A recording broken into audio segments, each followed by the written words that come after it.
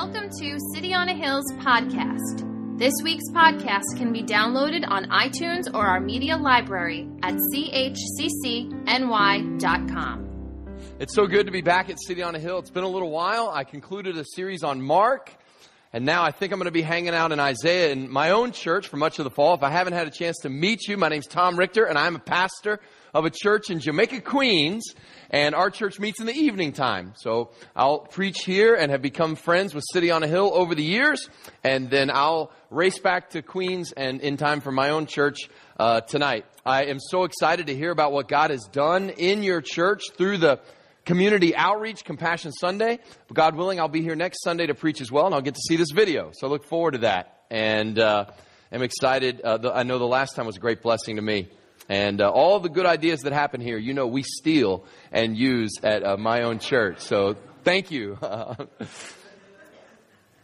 You know, the reason I'm in Isaiah, the reason I kind of came to this, I'll just give you a little background where my head was at. I've started to realize what you believe about God. This is an A.W. Tozer quote. What you believe about God is the single most important thing about you. Let me retweet that. What you believe about God, he says, is the single most important thing about you. Now, why would that be? Start to think about, you know, so much of your habits, so much of your behavior, so many of your actions, they stem from what is your view of God. The old timers called it your doctrine of God. What is God like? I mean, the life of faith takes just that. It takes faith. And over you come to church, you come to Sunday, you're going to be pressed on things. You're going to be asked to step out on faith. Before you can step out on faith, isn't it reasonable to ask, who is this God that's going to catch me? What is he like? If he's 100% good, I can step out on faith. If he's 99% good, I wouldn't even step off this ledge. I mean, I'm sure you guys are nice, but I don't trust you, right? Right? Who is this God that we're entrusting ourselves to? So what is God like? There's no more fundamental question than that. And into this, enter the prophet Isaiah. The breadth of Isaiah's view of God is unmatched. He's the most frequently quoted prophet in the New Testament. And if you are in a dry spell, if your heart feels unresponsive to God or cold or dead, what remedy is there? And I suggest it's getting a clearer view of God. If you think about the supremacy of God, you don't have to tell me to go evangelize and tell people about the goodness of God, right? If I'm blown away by the goodness of God, my anxiety goes down. I don't doubt as much. I mean, there's so much good things happen when we realign our hearts around what the Bible says, what God is like and who God is. And that's where we find ourselves. In Isaiah chapter 6, I'll give you a little background. Chapters 1 through 5, the prophet's been talking about really the spiritual failure of God's people. God has poured into his people. He drew them out of Egypt. You know this. He promised Abraham he was going to bless the world through his seed. The children of Israel, he pulls them out of Egypt, out of bondage, puts them in the promised land, tells them, obey my commands, obey my laws. I will be your God. You will be my people. And you know they fail to do that. They fail to live up to their end of the covenant. God uses these nations. They've got Egypt over to the west. They've got Assyria to the east. And there's fear there. God is using these nations to bring them back to line. He's sending them prophets. They're unresponsive. And then this happens in Isaiah chapter 6, starting in verse 1. The prophet writes this. In the year that King Uzziah died, I saw the Lord sitting upon a throne, high and lifted up, and the train of his robe filled the temple. In the year King Uzziah died. You need to understand something. For 52 years under King Uzziah, Judah, the southern kingdom, if you know your Israelite history there, if not, just understand the children of God, the people of God, particularly the southern kingdom, has experienced 52 years of real wealth and general stability.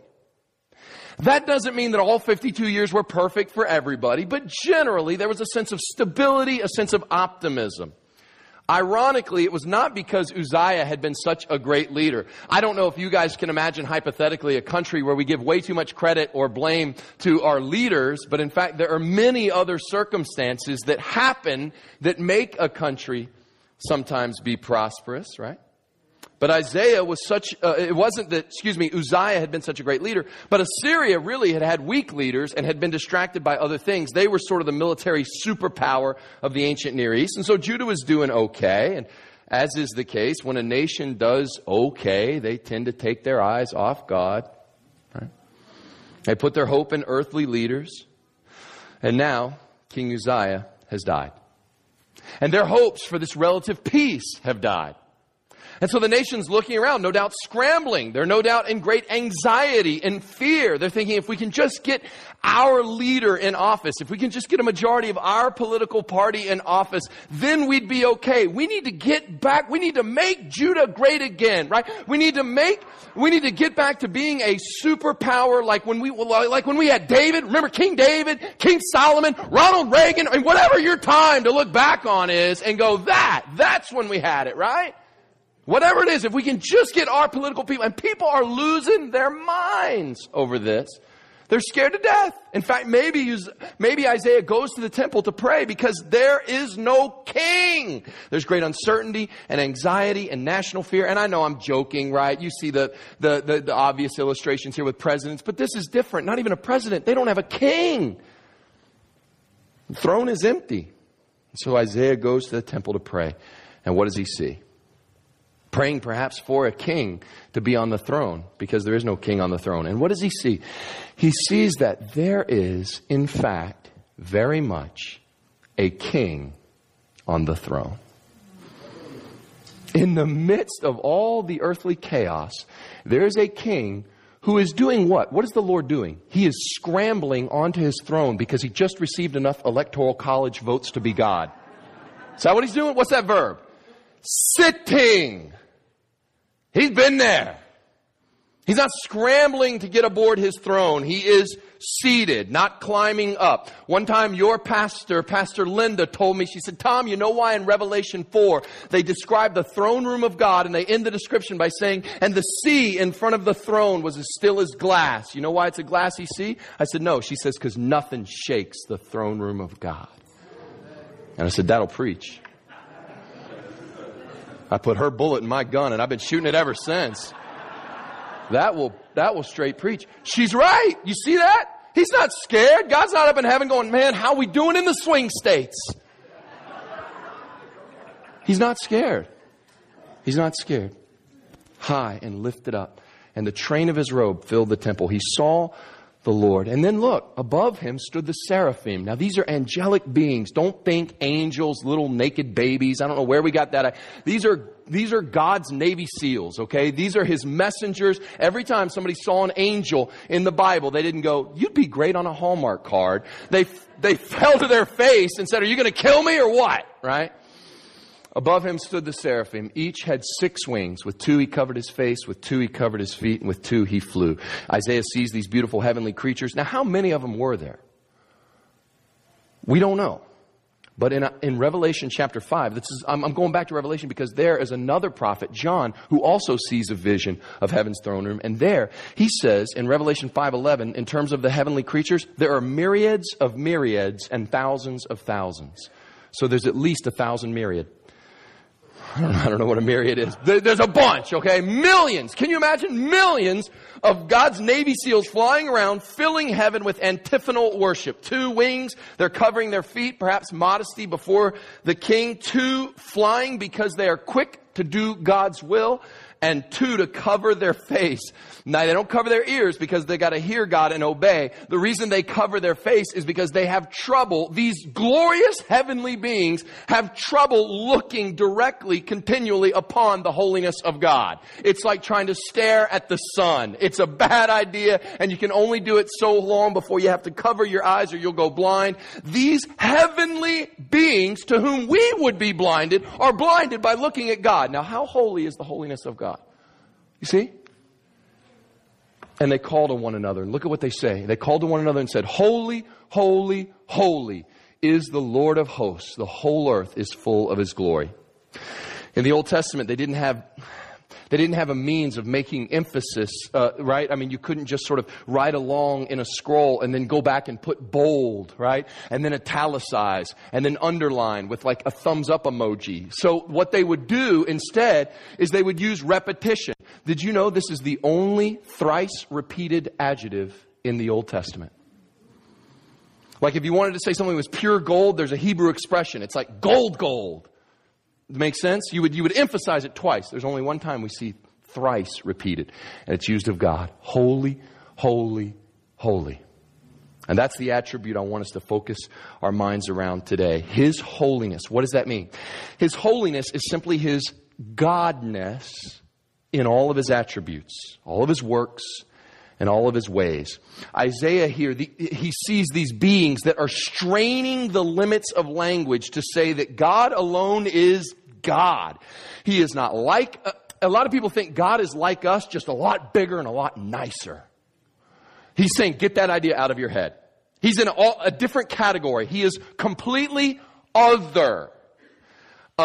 There's many ways to illustrate this. I go back and forth between C.S. Lewis and A.W. Tozer, and today I'm landing on Tozer. But they both get it. The idea that God is not like, our big buddy in the sky. God is not like a really big version of a human or a really great version of a human who lasts forever or something. Tozer says we must not think of God as the highest in an ascending order of beings. God is as high above an archangel as a caterpillar, because the gulf that separates the archangel from the caterpillar is finite, whereas the gulf between God and the archangel is infinite. God is so far in a different category that it doesn't matter. He's not like a single cell organism all the way to archangel, and then at the end of that line there's God. No, it's just He's not even in that chain. Notice, too, they describe His attributes. What they sing in heaven's throne room is holy, holy, holy. This is just straight adoration of God, beholding God, because of the particular attribute of who He is. It's not even what He's done that blows Him away. And gratitude for what God's done is good. Let me repeat that. Gratitude for what God has done is good. But there comes a point when they're so moved by the holiness of God. This is not what you've done for me. They're not singing mercy, mercy, mercy. You've shown mercy, right? They're not singing forgive, forgive, forgive, okay? They're not saying you helped me out. They're not saying money, money, money, or final exams, final exams, final exam, right? Single people, they're not saying spouse, spouse, spouse. The Lord is full of glory. No. All that's good. You got to be grateful for all that stuff. No, this is who He is. Holy, holy, holy. Now, that kind of holiness, when we talk about holiness, when we talk about God being completely other, not in the same category as a human, what does that do to us as humans? When you encounter God as completely other, is that pleasant? Like, is that nice? I mean, is that sort of sweet to know that you are in the presence of a being who is wholly other than you and who has created you and around whom seraphim fly and can't even look upon this being without going blind? I would suggest that kind of holiness is not so much sweet as it is threatening, no? As long as you have a God you can control, you're good to go. Because then God is just sort of your personal assistant. You can just sort of make the God you want, put Him in your back pocket, and pull Him out when you need to feel better about yourself or you need a parking place. Or whatever it is, or you need healing. You just sort of pull Him, and then you put Him back in, right? But this is the God that you didn't make. This is the God who made you. Now what? C.S. Lewis says it this way. I guess I'm back to Lewis. Lewis says it this way. As long as you're praying to the God that you've created, you just sort of pray. But does it ever strike you when you're praying, God, not to the one I think you are, but I'm praying to Thou who Thou alone knowest who Thou art. When you alone know who you are. And there's a sense that you've communicated and revealed yourself to me, but there's another sense in which I don't have you in a box. I don't know who you are. It gives you chills. Makes you go, wait just a minute. Who are we dealing with when we're dealing with the holy? Well, here's what happens. This is a little bit more than chills. And the foundations of the threshold shook at the voice of Him who called, and the house was filled with smoke. Doorposts shake. When there's a natural disaster, you go to the strongest place. You go to the basement, or you ever heard that? Get in your bathtub. You stand in the doorpost. Why? Because it's the strongest place. So the strongest place in the temple is shaking. This is not like the picture frames are rattling. The doorposts shake. The strong points falter, and the house begins to be filled with smoke at the sound of these seraphim. A couple points I want to make. Number one, I have at my church from time to time complained about the volume of our praise band. Never again. Because they've never been so loud that the doorposts have shaken. Right? More serious point. I can imagine something. Ponder this verse for a moment. I can imagine something so loud that a building would shake. I can imagine that. I can imagine air moving, sound waves so loud. I get earthquakes. Okay, my last name's Richter. That all makes sense. You never thought about that. Every time there's a natural disaster where millions of people die, they think of me. My name comes up.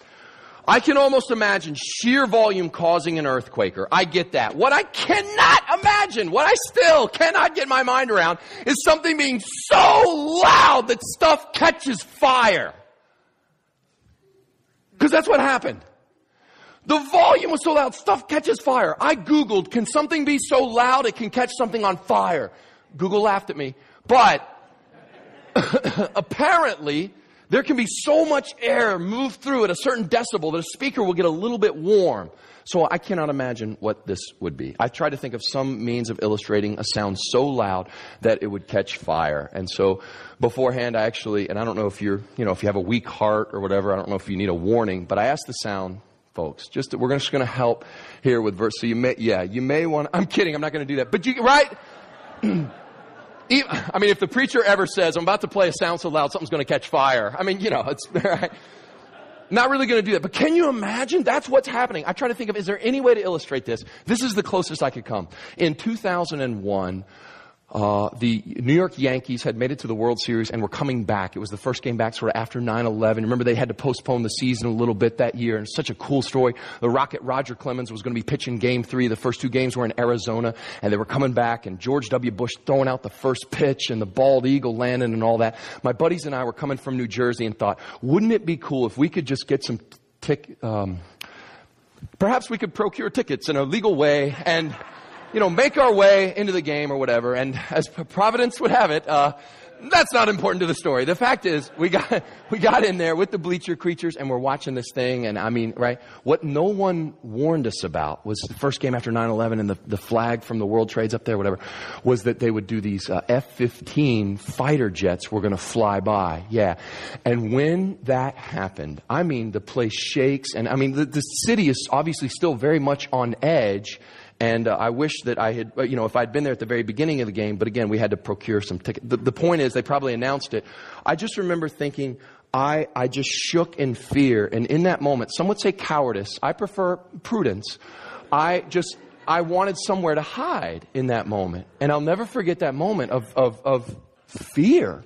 That there's such a noise that it just invokes fear. This is what I want to say. We literally shook in fear. Isaiah sees doorposts shaking in fear and catching fire, and that's not even the voice of God. That's the voice of the little beings He created. With no energy expended, He creates beings that can talk so loud stuff catches fire. I remember in that moment feeling those F-15s, I just wanted somewhere to hide. And that's the other point I wanted to make. Where can you hide? The whole house was filled with smoke. Or go back one verse. The whole earth is full of His glory. Where are you going to go from the glory of God? Where can you hide from the holiness of God? The holy God is filling the whole earth with His glory. God is not the man up there, or He's out there. He's down here. In fact, He's the reason there is a down here at all. Why did He create a world? He didn't need us. No, He created a world to be filled with His glory. We, unfortunately, as humans, have filled this earth with monuments to our own glory, be they kingdoms or businesses or hit songs or athletic victories. But the truth is better than all that. All around us, creation is a continuous expression of the glory of God. Did you realize it's God's will to make this earth into an extension of His throne room in heaven? Do you realize it is God's will for His kingdom of glory to come into your life and for His will to be done in you as it is done in heaven? Listen to me carefully. Heaven is expanding and it's coming for you. It's spreading in your direction. If you will accept it and enter in, heaven is taking over. Yield. You ever think sometimes at church where you feel so close to the presence of God? You ever had this moment? Where you feel like God wants you to do something or say yes to something or forgive somebody or get right in some way. And you just go, and the music's playing at the end and they're doing communion and all this. And you're just like, I just got to get out of here. I got to get out of here. You know what you're doing? You're trying to escape the inescapable. one. You're trying to get out of here. The whole earth is full of His glory. And for a brief moment, maybe you can go find a place to hide. Maybe you can go watch some football, or you can distract, or you can go have a good lunch, or you can do those things. But eventually, listen to me, you say no enough. There's only one place that God will eventually make that is devoid of His glory. That's hell. It's the only place where, if you desire a place where there is no God, hell is the only alternative. It's the only place, quote unquote, safe from the convicting, traumatizing glory of the presence of a holy God. Now, if your version of God is a big buddy in the sky, then no wonder you don't have any doctrine of hell. But if your doctrine of God comes from the Bible, you realize hell makes sense. It's the only thing that could make sense. So what's the human response to this? Well, Isaiah puts it pretty well. And I said, woe is me. Woe is the equivalent there of calling down the curse of the covenant. Remember Jesus in the New Testament? He'd say, blessed are you to this, blessed are you to this, and woe to you who are breaking the covenant. Woe to you who are doing this. He's calling it down on himself. He says, woe is me, for I am lost. Hard to improve upon the old King James. Woe is me, I am undone. Isaiah, here's the funny thing. Isaiah, and maybe not funny, it strikes me a lot. I always used to think of this as Isaiah's call, right? Here's the beginning of his ministry. It's not. He's had 5 chapters. He's been a prophet. This is a Christian preacher. That's sort of anachronistic, but close enough. This is a prophet of God who 5 chapters later goes, woe is me, I'm undone. Does that strike you? You see what I'm saying? This is someone who is, this is not just sort of a kind of a lost rebel, wandering in. He's in the temple and he says, woe is me. It's scary to apprehend the holiness of God. Sigmund Freud and others, they say that, humans are very scared by the storms of life. And so we have to invent a God to make us feel safe because the world is very stormy and bad. And it always strikes me, if that's true, Christianity has totally failed at that. Like literally, there was a moment in the New Testament when there were all these storms, right? The disciples were in the boat and the storms came up and they were scared to death. Remember this? Jesus, who Christians teach that Jesus is in fact God in the flesh, okay? So the divine is in the boat with them, right? And they're scared by the storms of life, literally. So they get up there and we're all going to die in the storm. So they go back to Jesus and they go, wake up, Jesus, wake up. We're going to die in these storms. Remember what Jesus does? Jesus gets up, looks at the storms crash, and he's like, silence, be still. Now, did everybody go, thanks, Jesus. With Jesus in your boat, you can smile in the storm. Like he makes us feel safe and warm. What does the Bible say? It's very clear. We were scared of the storm. Now we're really scared of the you. Who does that? Nobody goes, what a warm, fuzzy feeling. He commands wind and rain. They go,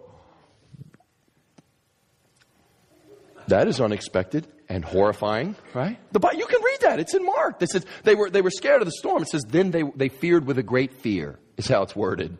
You had fear. Now you got great fear.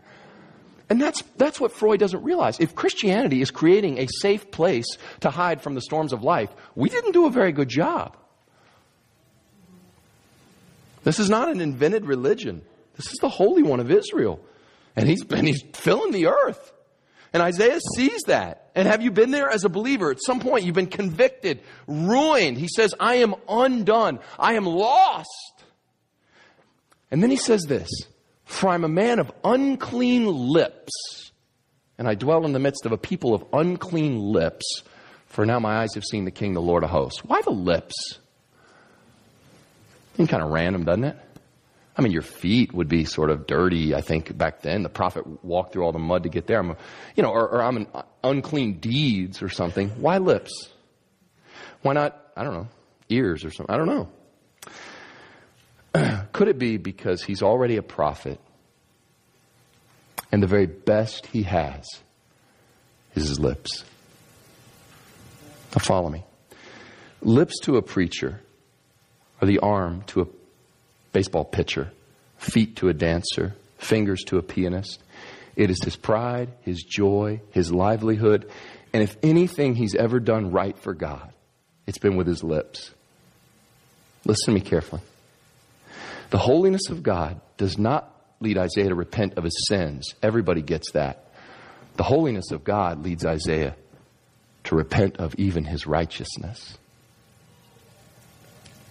The holiness of God does not just say, of course my sins need to go. He knows that. He's saying even the very best I have to offer God is not good.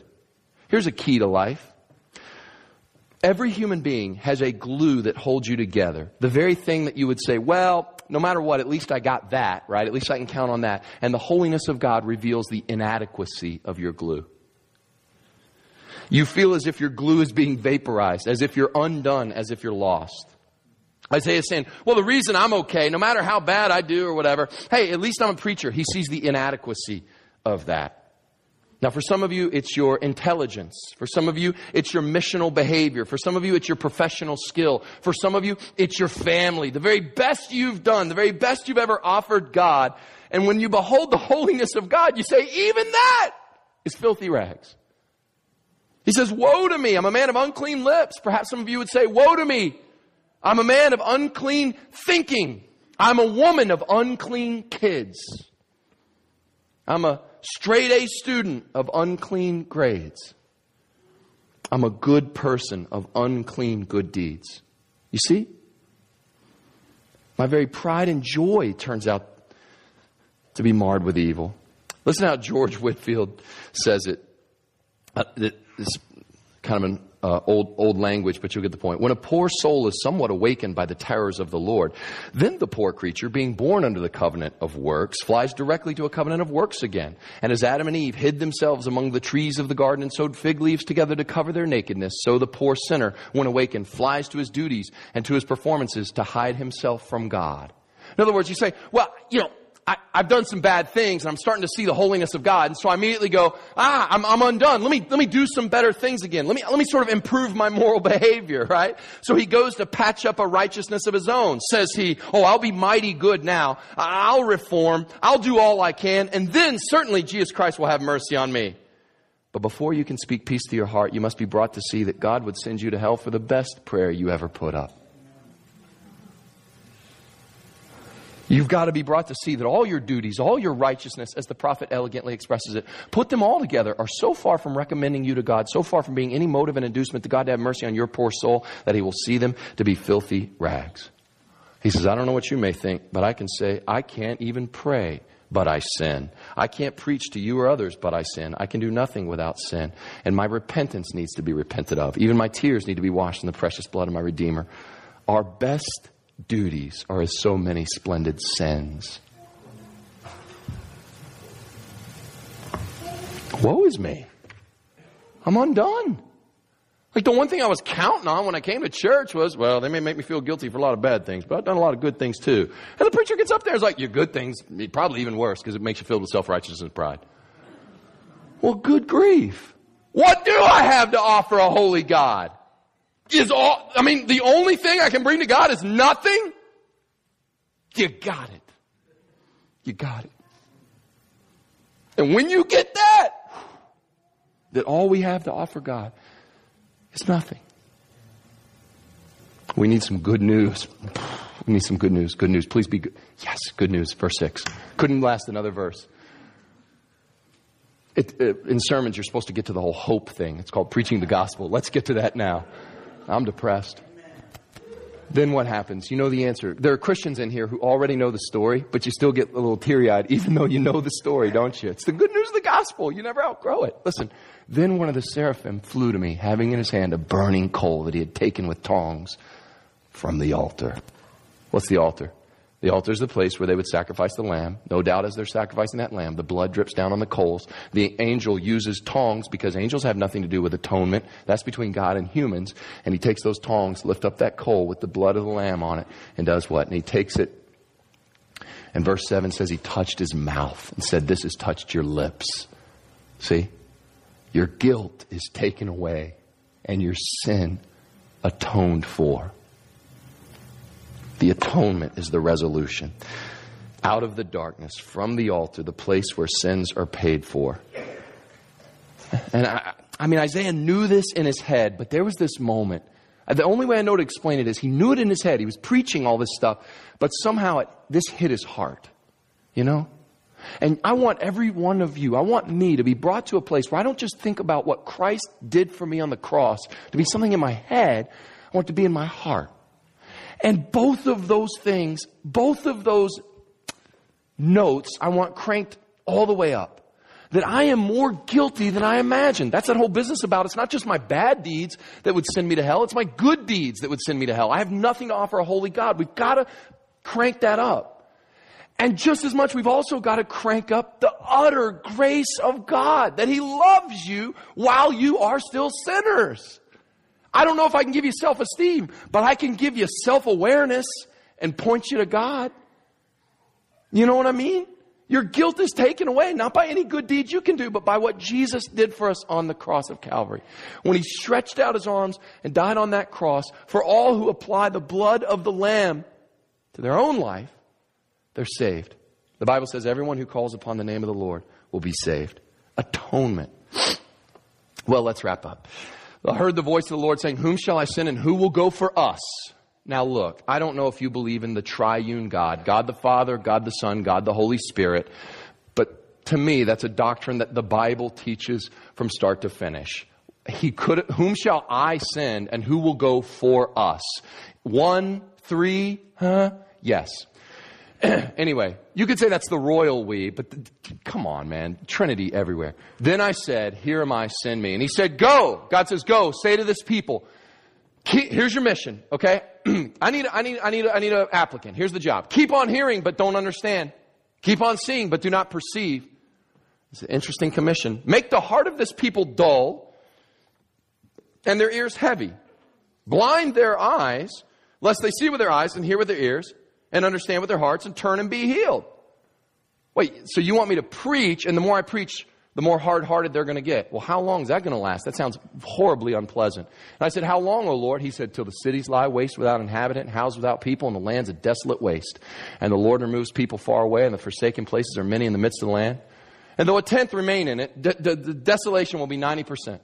A tenth remain in it, it'll be burned again. Like a terebinth or an oak whose stump remains when it is felled. The holy seed is its stump." There's a little prophecy buried in there. Let those with ears hear about who that holy seed of Israel would be, that would be the stump upon which He would rebuild. But my point is simply, He pretty much lays out, in terms of a preacher, okay, I'll just speak as a preacher. This is sort of my gig. This is what I do, for a living. Just from my perspective, this is absolutely the worst job description in the history of the world. What He says is, I need somebody. God's looking around and He says, okay, I have a job. And I want you to go out and preach in such a way that everybody's going to stop listening to you. In fact, they're going to reject everything you say.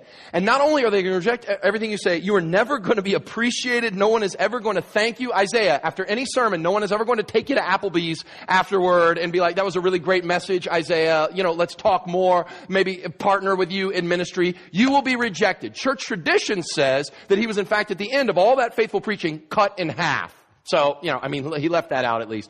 But the point is, you're going to be an utter failure. I need someone. I have a job. I need a prophet who will spend 30 years preaching to people who will only despise and ridicule you. I need someone to take a job that will get no support, no affirmation, nothing.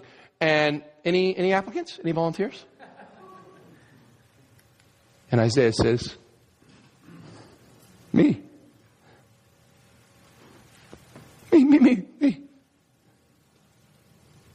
I'll do it.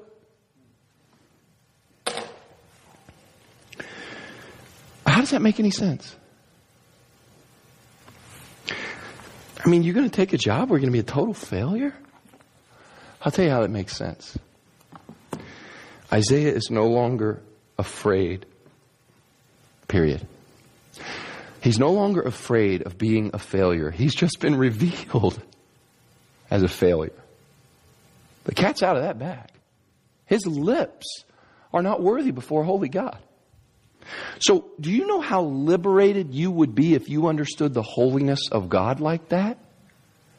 The reason He's saying, "Here am I, send me," is I'm yours to command. It doesn't matter what the world thinks. What I have seen the holiness of God. You think any fear of man is going to stop me? That was enough fuel for 30 years of ministry where he was hated every year. And he says, send me. Oh, but you'll be a professional failure. Listen, the only one whose opinion around here really matters is the one who just commissioned me. So I'm good. Let's talk about some application of the holiness of God and we'll be done. How does the holiness of God, if you take me seriously, if you leave here and you go, okay, this week I'm going to meditate and ponder on the holiness of God. Maybe I'll read through Isaiah 6 again, or I'll read through some of the Psalms. You know, if you just Google the word holiness in the Psalms all over, worship the Lord in the splendor of holiness. How does the holiness of God, if you do that this week, how's it going to apply to you? Everywhere. I mean, I could just sort of whet your appetite for what you're going to see this week, but you start to connect the dots. Your gratitude and your joy is going to skyrocket as you meditate on the holiness of God. Let me explain. If you've been down, depressed, sad, moping around, you've been blue, ponder His holiness and it will actually increase your gratitude and your joy. Here's why. We sing about the grace of God, but it's His holiness that gives you the proper perspective. You can read about the grace of God and what He did for us, but when you read about His holiness, you begin to ponder the size of the debt that was paid. And the size of the debt increases the magnitude of the goodness of God, which heightens our praise, and nothing overcomes depression and sadness like praise. See? Your gratitude is going to go up. Your joy is going to go up as you ponder the holiness of God and what He did for us. In the humility department, pondering the holiness of God will give you perspective. If I leave here and fly to Arizona, I'm the same size. And when I get on the plane and I fly high above everybody, I think, look, as the plane takes off, I think, look at those little people down there and their insignificant lives. They're just driving little cars. See how the cars are so small when you're on an airplane? And look at the little houses. It's so funny. They look so big. Even Manhattan, it's so small. And then I land in Arizona and I drive to the Grand Canyon and I stand before the Grand Canyon. It's so vast and I am so small. Here's the irony of that whole story. I'm the same size the whole time. What's changed is my perspective. What's changed is what am I beholding? And when you stand before the holiness of God, are you really going to hold your neighbor's feet to that fire about what he did to you or what she did to you? Come on. Won't the holiness of God drain us of any self-righteousness?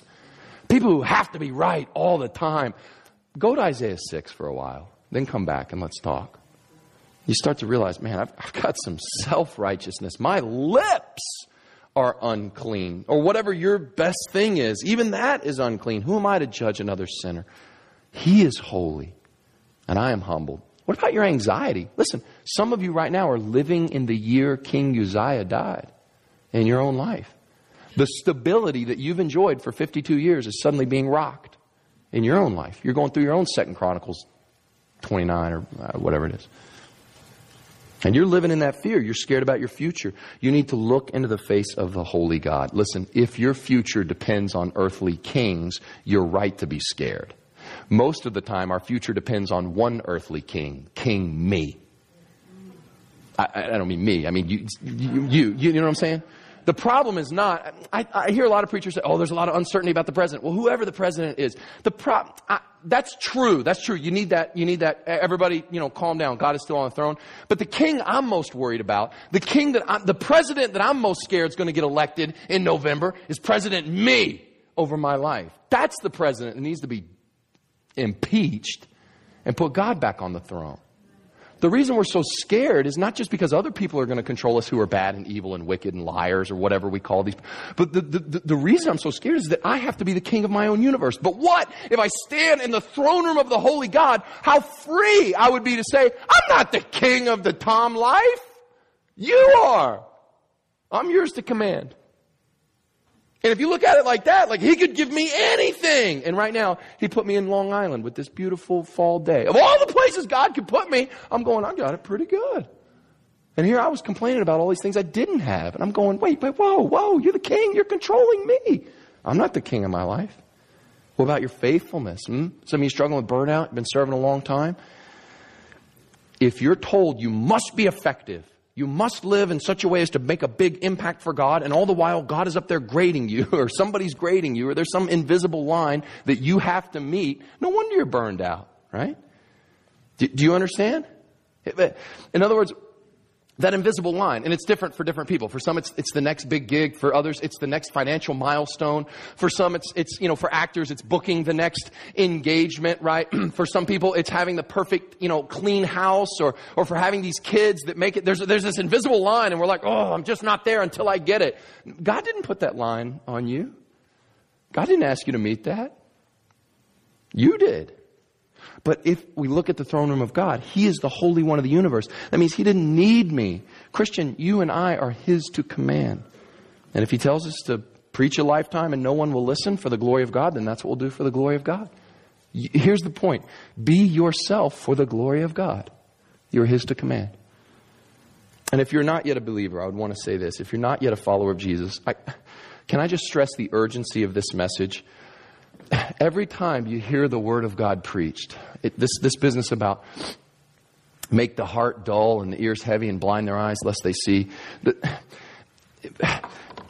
Every time you hear God's Word preached, you never leave the same. You'll either leave a little bit closer to truth and to God, you'll say yes, or a little bit further away. In other words, you'll be a little more softened to the truth of God or a little more hardened, but you're never the same. And if you think you can hold the gospel at arm's length in critical detachment, that very posture reveals you're already deadened. And you need more grace. And don't tell yourself, well, if God would only perform a miracle in my life, then I would believe and open up. Jesus did, and the people who saw it became more hardened. I just want you to know the urgency of sitting under gospel preaching and saying no. It's a deadly game you're playing. To constantly push God away, the next time it's going to be just a little harder and a little harder until there's no hope. But the opposite is also true. To say yes to God this morning and whatever He's calling you to do will make it just a little easier the next time. And a little easier. He can soften. His grace can do that. And that's why I challenge us all to meditate upon the holiness of God this week. Okay? Let's pray. God, you are holy, holy, holy, and the entire earth is filled with your glory. Thank you, Lord, that while we were still sinners, at infinite cost to yourself, you paid that price for atonement for us and our salvation. As we turn our attention now to the Lord's table, I pray you would remind us in a new way, just like Isaiah had been preaching for a while, but got that fresh vision of you. I pray that you would, for this church, for my own church, for my own family, for me, grant to me a fresh vision of your holiness, God, and what you did for us to bring us into your family. We trust you. In Jesus' name we pray. Amen.